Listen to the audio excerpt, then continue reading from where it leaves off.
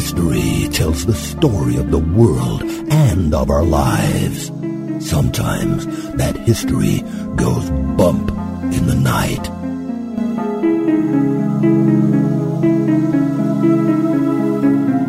Broadcasting from the center of oddity and the supernatural in Central Florida, it's the History Goes Bump podcast.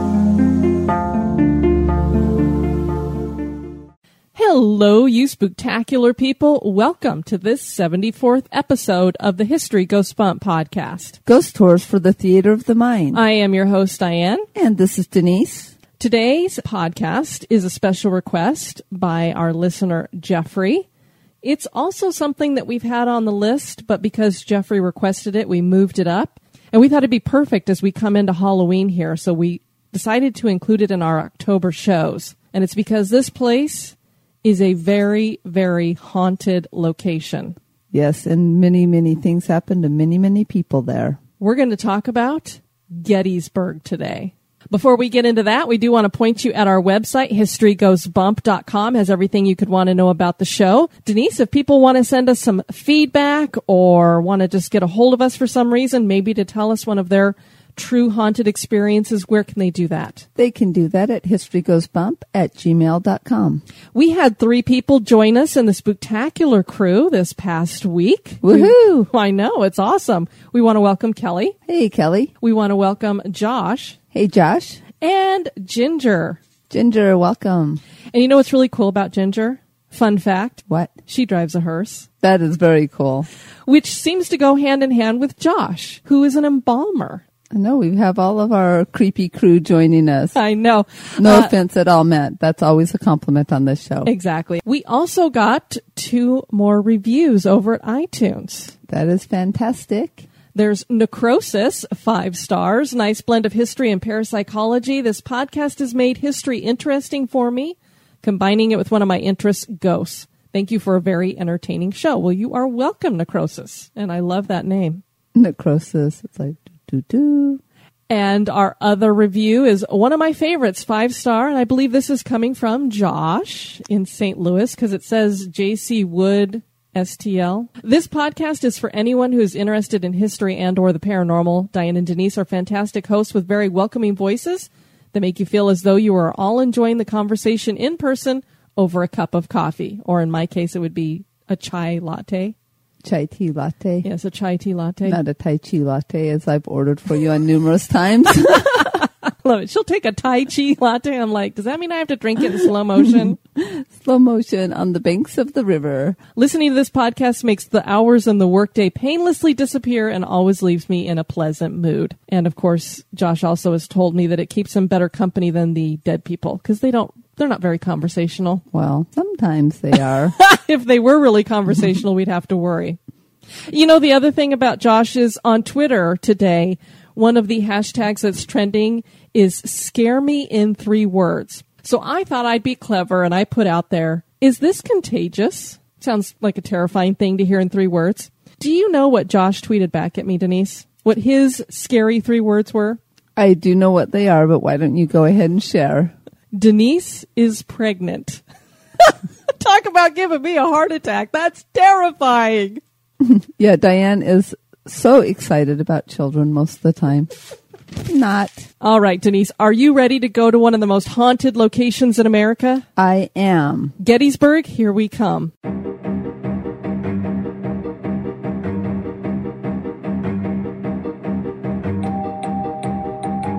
Become an executive producer of the History Goes Bump podcast for as little as $1 a month. For $5 a month, you can access exclusive content like the Haunted True Crime Bonus Cast. And for $10 and above a month, you get all that plus awesome History Goes Bump gear.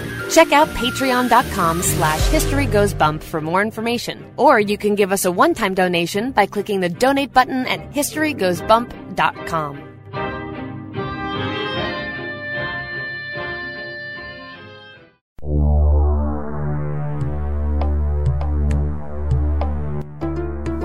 This moment in oddity history. It all started in 1911 during World War I. Lonely soldiers' wives in the Hungarian town of Nagyrev decided to comfort their loneliness in the arms of the enemy. Allied POWs were being kept in the town, and many of these women took them as lovers, and some were impregnated. A midwife by the name of Julia Vasikas came to town that year. Her own husband had mysteriously disappeared. The women of Nagirev came to her with their problems. Vasikas performed abortions on many of the women who were pregnant. And for the girls who came to her complaining that they had been forced to marry the men that were now off to war and that they wanted out to be with their foreign lovers, she helped teach them how to make arsenic by boiling flypaper and skimming the poison off the top of the water. When the men returned from war, they would eat food made with the arsenic and die. Now, you might think that suspicions would grow when the village clerk started recording all these deaths as murder. But the village clerk did not record the deaths as murder because she just happened to be the cousin of Vasikas. The poisoning soon spread from the returning soldiers to other family members. These young women would off their parents as well, since they considered them a burden. Every little problem was solved with arsenic. By the time a neighboring town caught wind of what was going on in Nagirev, 300 people had been murdered by 50 different women. The idea that arsenic poisoning could become a fad certainly is odd.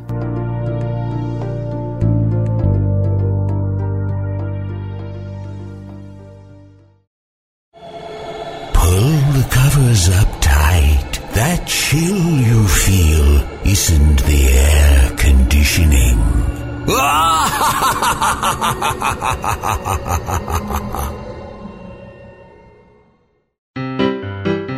This day in history. On this day, October 9th, in 1834, the Dublin and Kingston Railway opens in Ireland. It was the first railway system for the country, and it was not completed without jumping through some hoops. Not everyone was keen on having the railway, particularly if it affected them personally.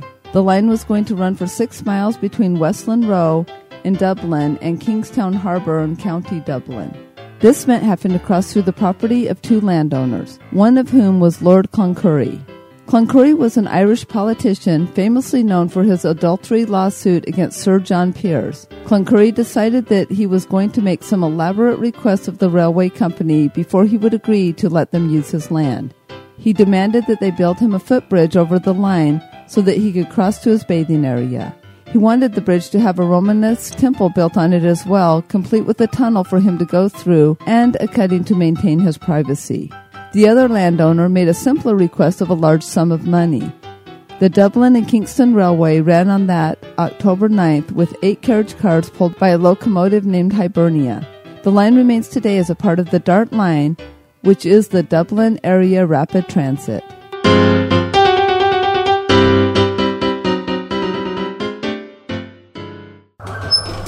Hello, this is Victoria from victoriaslift.com. When I'm not taking those who must choose their destiny for a ride on the lift, I'm listening to History Goes Bump podcast. History isn't boring, it's terrifying. The past remains with us, and so do its spirits. Can you hear them calling? They want you to know their stories. Listen now to their voices and the truth from the past. The Battle of Gettysburg is perhaps the most famous battle of the Civil War. President Abraham Lincoln even gave one of his most enduring speeches from Gettysburg and named it the Gettysburg Address. Nearly every American knows the first line, which reads, quote, 407 years ago, our fathers brought forth on this continent a new nation, conceived in liberty and dedicated to the proposition that all men are created equal, end quote. Many men died during that battle, and it was truly the turning point of the war and the beginning of the defeat of the Confederacy. Perhaps this is why the Battle of Gettysburg continues to this day, not just as part of reenactments, but as ghostly battles continuing on the field. Countless witnesses have reported seeing the battle, hearing the sounds of the battle, and bumping into ghostly soldiers. Today we explore the history and the hauntings of Gettysburg. And I would like to point out that our research assistants, we had 2 of them for our show today, are Stephen Pappas and Amy Connor. Thank you to both of you for helping us out on this one. Absolutely. Thank you. The town of Gettysburg is a borough and the Adams County seat in Pennsylvania. In 1736, the land that now makes up the center of Adams County was purchased by William Penn's family from the Iroquois Indian tribe. At the time, the land was called Marsh Creek. The majority of the first settlers were of Scots-Irish descent that had fled Northern Ireland to escape English persecution. The French and Indian War led the residents of Adams County to become victims to several raids. One such event took place on April 5th, 1758. The Jameson family was attacked at dawn. There were several children in the family, including a daughter, Mary, who was around 16 at the time. Mary was captured and 2 sons escaped. Several other family members were captured and taken west. Only the fate of Mary's parents is known. They were murdered on the trip west. 2 Seneca women later adopted Mary. She had multiple opportunities to return to the white world, but chose to remain with the Native Americans. Later in life, she married 2 Indian chiefs and bore several children. Mary died in 1833 in her 90s. There's a life-sized monument dedicated to her memory at St. Ignatius Loyola Catholic Church in Pennsylvania. The Bard family fell victim to a similar attack on April 13, 1758. Their home was raided and their infant was murdered. Catherine Bard was kidnapped, but her husband escaped and was able to bargain for her release. It's important to note that raids only occurred during the French-Indian War. At the close of the war, residents were able to again exist peacefully. In 1761, Samuel Geddes, an early settler of the area, opened a tavern. A short 25 years later, his son James had added 210 lots to the town, which included a town square. Back then, Gettysburg was part of York County. But in 1790, the residents decided to separate from York County. In 1800, the state legislature approved a new county, and so Adams County was born, named after then-President John Adams. The residents chose Gettysburg as the county seat and named the city for the Geddes family. In 1860, Gettysburg had a population of 2,400 people. As many as 10 roads led in and out of town, making a small but successful economy possible. There were approximately 450 buildings that held merchants, banks, and taverns. Also included were the carriage builders, shoemakers, and tanneries. Gettysburg was also home to several schools and other educational facilities. The burgeoning industries and road system led 2 armies to Gettysburg in the summer of 1863. So apparently having prosperity is not necessarily a good thing. When the summer of 1863 rolled around, the Confederate Army, led by General Robert E. Lee, had achieved many victories. This convinced Lee that his army was ready to invade the North. This decision moved both armies from war-ravaged Northern Virginia toward Pennsylvania. Lee thought that once he invaded the North, if by chance he was victorious, the tired and haggard North would pressure the Lincoln administration to end the war. The 75,000-man Confederate Army was marching towards central Pennsylvania when on June 30th they learned that 95,000-man Union Army, led by George C. Meade, was pursuing them. Both armies arrived in Gettysburg on July 1st and thus began the Battle of Gettysburg, a battle that would last 3 days but live on in infamy. 2 small factions of Confederates headed to Gettysburg, led by Hill and Ewell, to gather supplies. Unbeknownst to them, a Union cavalry was already there, but they were few in number, and the Confederates drove them back to Cemetery Hill. Lee saw the advantage his men had, and he ordered Ewell, who had taken over for the mortally wounded Stonewall Jackson, to attack Cemetery Hill.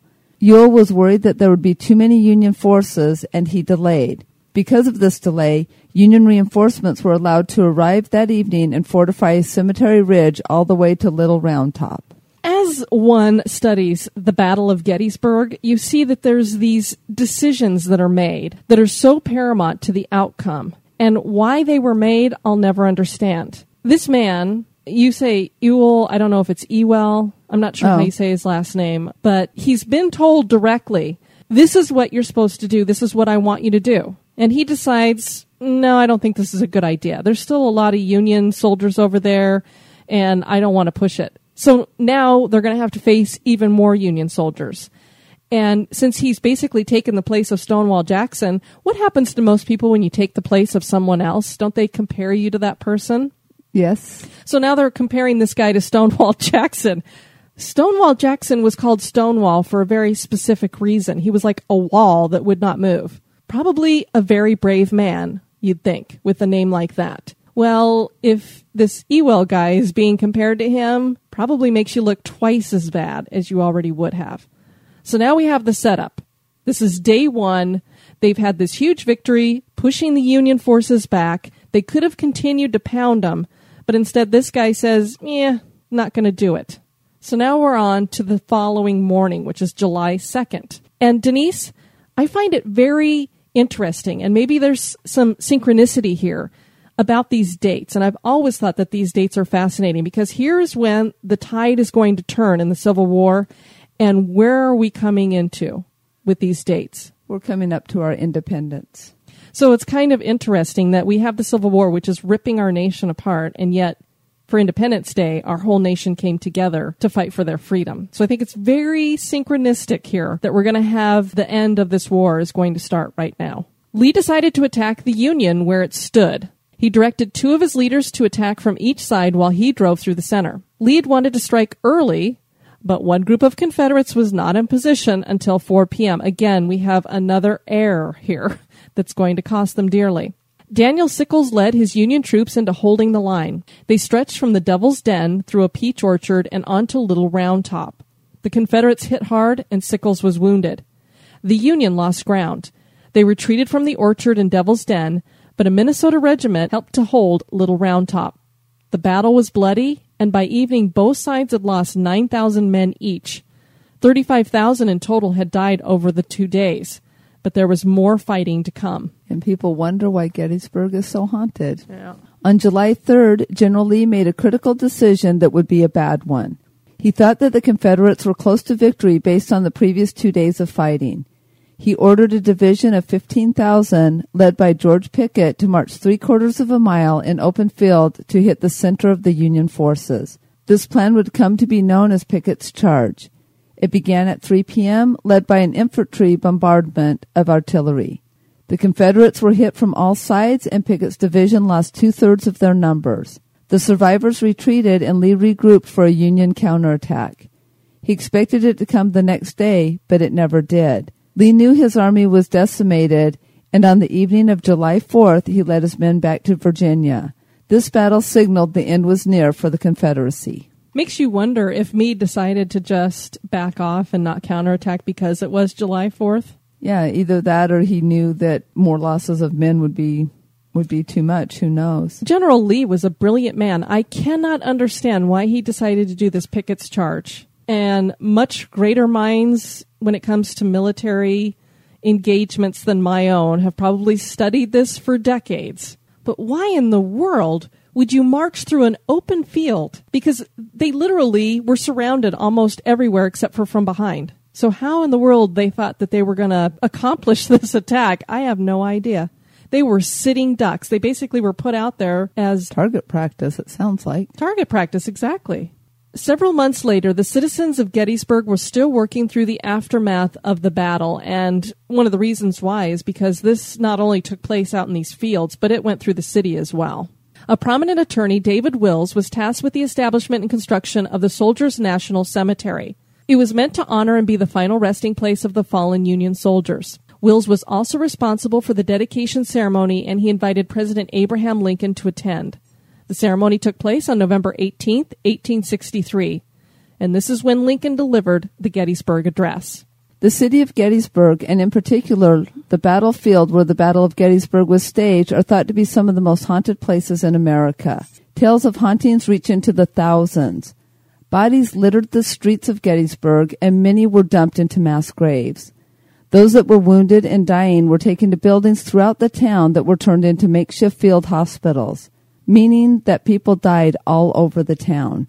Could this be why there are so many accounts of haunting experiences? Denise and I have a paranormal investigator friend, Linda Zimmerman, who was driving through the area with her husband. And this is one of the only times that she's seen a full-bodied apparition. And I'm going to go ahead and let her share her story with us. My husband and I were at Gettysburg, and it was on the anniversary of the battle at the wheat field, and at the time of the battle as well. And I wasn't doing anything with ghosts at this point. I was writing about Civil War history, and actually I was doing an article on reenactors, and there in the middle of the wheat field was this Confederate soldier. Now, everybody in Gettysburg wears a uniform. It's common sight. So my husband said, well, why don't you interview that reenactor. And I'm looking at him. The more I'm looking at him, I'm thinking, now he's a terrible Confederate reenactor. He should be all grungy. I said, everything's too shiny on him. It's just like everything was bright and reflective, and I was like, what is with this guy? He's a terrible reenactor. And he's like, oh, just interview him. So I'm like, all right. So as he's stopping the car, I lean down to pick up my pad, my notebook, and I sit up, and he's gone. And this is just in the middle of an open field, and we're both waiting for him to stand up. I said, oh, no, he's fallen down. And he's not getting up again, and I'm like, he really must have been hurt. So we went running out into the field. We couldn't find him we went around that field. We went everywhere. There was nowhere to run, nowhere to hide. So yeah, he fell down probably about 40 years ago. So that was remarkable because we had no idea that what we were looking at wasn't real. And that was startling. That was startling. And I as I said, I wasn't even doing ghosts at that point, but I can picture it clearly as any memory I've ever had of that soldier walking across that field. It is an absolutely remarkable place. Nowhere that I've ever been has that intensity of activity over such a wide geographic area. If you spend any time in Gettysburg and don't have a paranormal experience, I think you're unusual. When filming the 1993 film Gettysburg, several of the extras who were playing soldiers were sitting on a hill known as Little Round Top. They were approached by another gentleman wearing a tattered and burned Union Army uniform and who smelled of sulfur. He commented on how intense the battle had been, passed out extra rounds of ammunition, and walked down the hill. The extras assumed this was just another actor who had wandered up the hill, but when they brought back the ammo to the props department, the props folks said that it had not come from them and identified the rounds as authentic and dating back to the mid-1800s. Could this have just been an extra who happened to be a collector? It's still pretty odd. I don't know about you, but I'm thinking an extra is not going to be the one passing out prop ammunition. And what would be even more interesting is if they would have had some kind of an antique gun there and were able to fire those rounds, because I'm thinking most prop ammunition is not loaded bullets. At least I would hope not. Exactly. Especially going back to talking about the Bruce Lee episode and The Crow. Interesting, because not only do you have a full-bodied apparition that is intelligent and speaking to them, but it actually gave them something physical that they had, that they could hold on to. That is stunning. How does that happen? So that's even more than the Holy Grail. That's like, wow. I mean, just scientifically, I've never understood how a ghost is able to materialize physically, period, much less something physical passed to somebody who is alive and existed. It didn't evaporate. It didn't pass through their hands. Wow. Yeah. Just wow. The Pennsylvania Hall building at Gettysburg College was used as a hospital during the battles and as a lookout. General Lee himself watched from the old dorm's cupola. One resident and his roommate claimed to have seen a shadowy figure in the cupola. This happened over several nights. Surely many men saw their end in the building. Two of the faculty were coming down on the elevator from the 4th floor to the 1st level. The elevator kept on going past the 1st floor and onto the basement. So they hadn't pushed that number, but it just kept going. When the elevator opened, what the men described was a silent horror. They said they saw ghastly figures of bodies laying around and a nurse and doctor tending to them. Blood was splattered across the walls. There was no sound from the scene that laid before them, but they said the nurse looked at them with a pleading look on his face. They hit the buttons for the doors to close and made it back up to the 1st floor.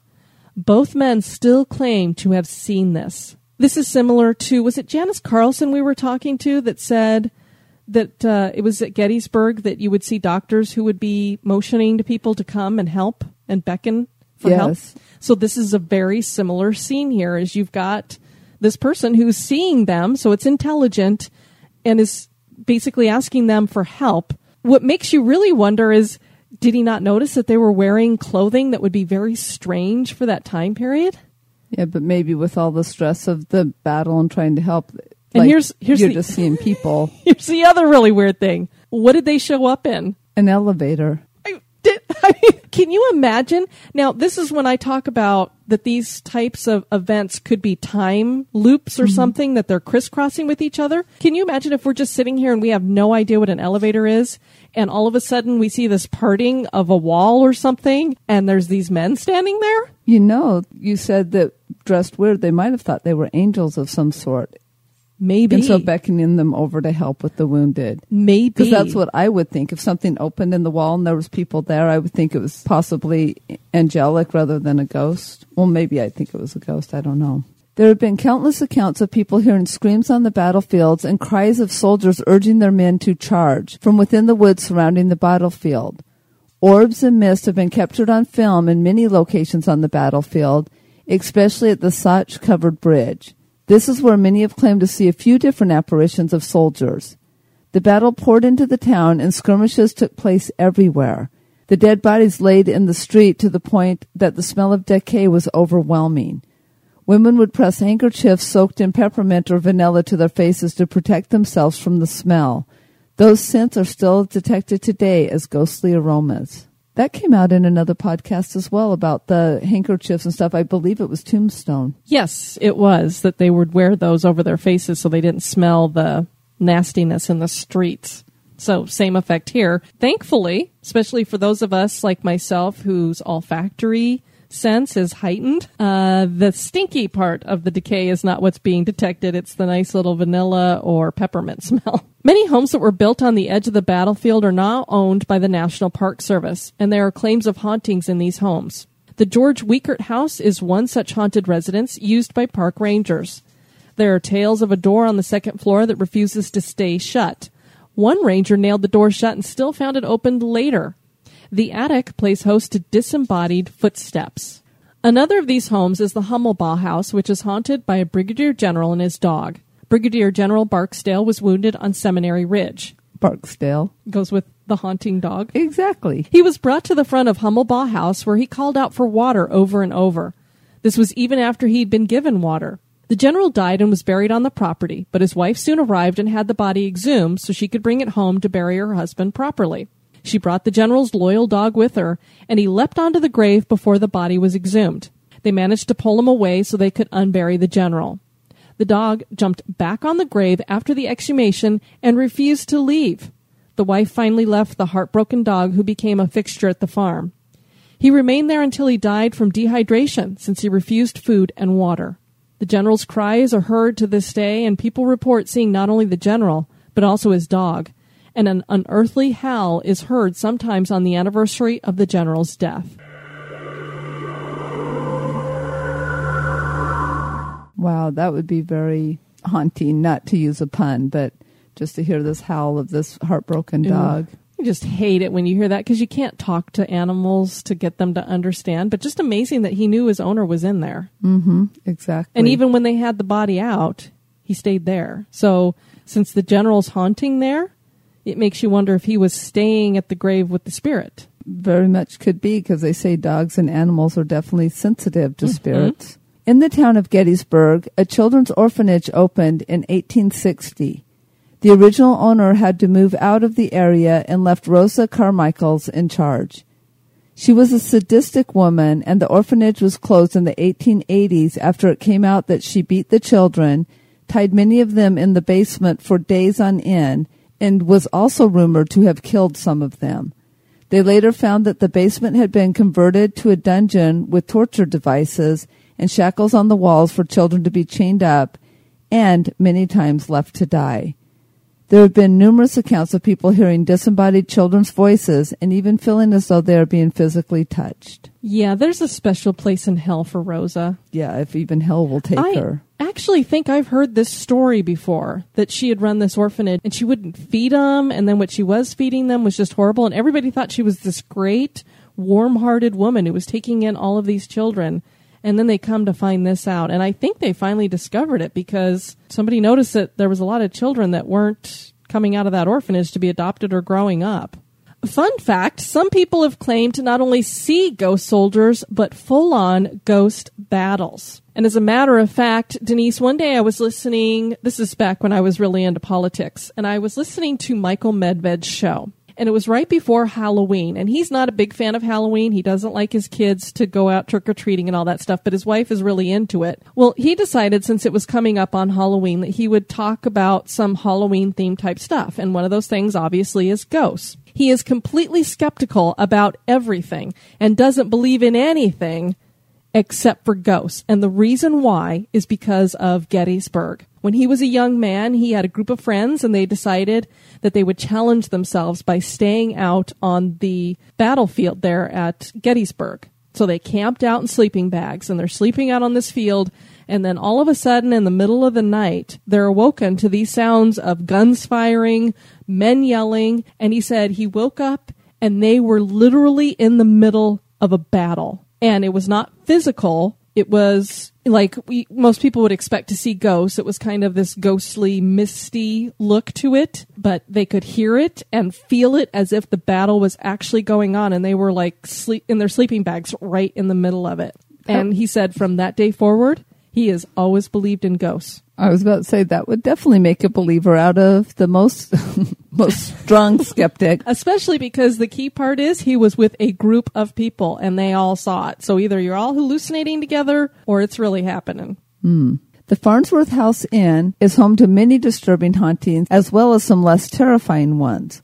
One of the rooms is even closed and padlocked because of all the aggressive activity that has been reported there. Here's a quote about the inn from Weird US. Quote, "The lock on the door sometimes rattles of its own accord, and meanwhile, up in the garret's ensuite bathroom, a bloody mess that's almost impossible to clean sometimes appears." The room was apparently a post for 3 Confederate sharpshooters during the conflict, and presumably at least one of them was seriously injured or killed there. In another upstairs room, a bereaved man is heard sobbing inconsolably and seen carrying a child wrapped in a quilt. The door to the cellar often opens to an apparition carrying a wounded comrade down to the catacombs, where a voice is heard singing quietly. And in true Sixth Sense mode, the temperature suddenly plummets inexplicably. Other rooms feature less frightening occurrences. The McFarland room often contains strange sounds, including unusually heavy breathing and close-up not from neighboring rooms. The Schultz room is supposedly often visited by a solicitous midwife who tucks you in, and a little boy. Both are considered very benign presence, but apparently one of them smokes cigars. End quote. So either the girl or the little boy, I have a feeling we have a woman cigar smoker. I would assume, but you never know. I mean, little boys back then might have been smoking cigars too. They did a lot of crazy stuff back then with the kids. The other interesting thing there is the bathroom, or that room that ends up becoming a bloody mess that you can't clean up. Again, here we have something physical. It's just weird. Yeah. And boy, is this place, how in the world did this place end up so haunted? It's got something going on in every room. Yeah, it could be. Well, it said many makeshift hospitals throughout, so anything that had a lot of rooms would become one of those hospitals. And we've talked often about the techniques that were used. In fact, just not too long ago, we were talking about, they would amputate without any kind of anesthesia or anything. And so you can just imagine the horrors of it all. Yeah. Oh. Well, and they thought, it's speculated by a lot of people, or maybe there's medical people who know this to be a fact, it was easier to treat a gunshot wound to an arm or leg by just hacking off the limb. I don't know why that's better than actually trying to remove the bullet, but it's probably because of infection. I would say it's probably definitely infection because they didn't have the things we have today. So it seems weird to us, but back then, because gangrene would go through your whole body and kill you. Exactly. So just what a horrific war this was. There was other ones that were, in school I did the Battle of Antietam, and we had to do the history and do a little video about it, and I thought that was horrendous. And this is pretty darn close. War is just a horrible thing, really and truly. So many people die, and sometimes you wonder, for what? These men were killing each other because of what? Because they wanted to have their own, be separate? It's amazing to think that our nation went through a time where we were killing each other. The battle that took place at Gettysburg seems to continue to rage on. The eyewitness accounts are too many to ignore. It is difficult to claim that people are just imagining these experiences. But, as we always like to do, we leave it to our listeners. Is Gettysburg haunted? That is for you to decide. I think there's no doubt. Most places I'm like, meh. Gettysburg, I am completely convinced is haunted. Yes, and that is definitely on our list of places we would like to go visit someday. Definitely want to go there one day. It's definitely on the list. Our next show is going to be on... I'm not going to tell you. So for those of you who are listening in the archives, this is no big deal to you because you're looking down the list going, we already know what the next show is. No big secret there. But for those of you who listen to the shows as they come out live, basically, quote unquote live, you're going to love this one. We're going to be in the South somewhere. Pretty haunted city. We want to thank you guys for joining us. I have been your host, Diane. And this has been Denise. You take care now. Bye-bye. Executive producers for this podcast have been Nicole Johnson, Tanya Turner, Amy Connor, Dave and Ann Student, Heather Williams, Jade Lewis, Stephen Pappas, Patty Henry. We've been saying her last name wrong. It's not Hunt. It's Henry. We're so sorry, Patty. Sorry, Patty. We do apologize for that. Janice Carlson, Dan Foytik, Rachel Cooper, Levi Drescher. Thank you. Have a spooky experience that occurred at an historic location? Want to give us feedback or have a suggestion for the show? Share it with us at historygoesbump@gmail.com.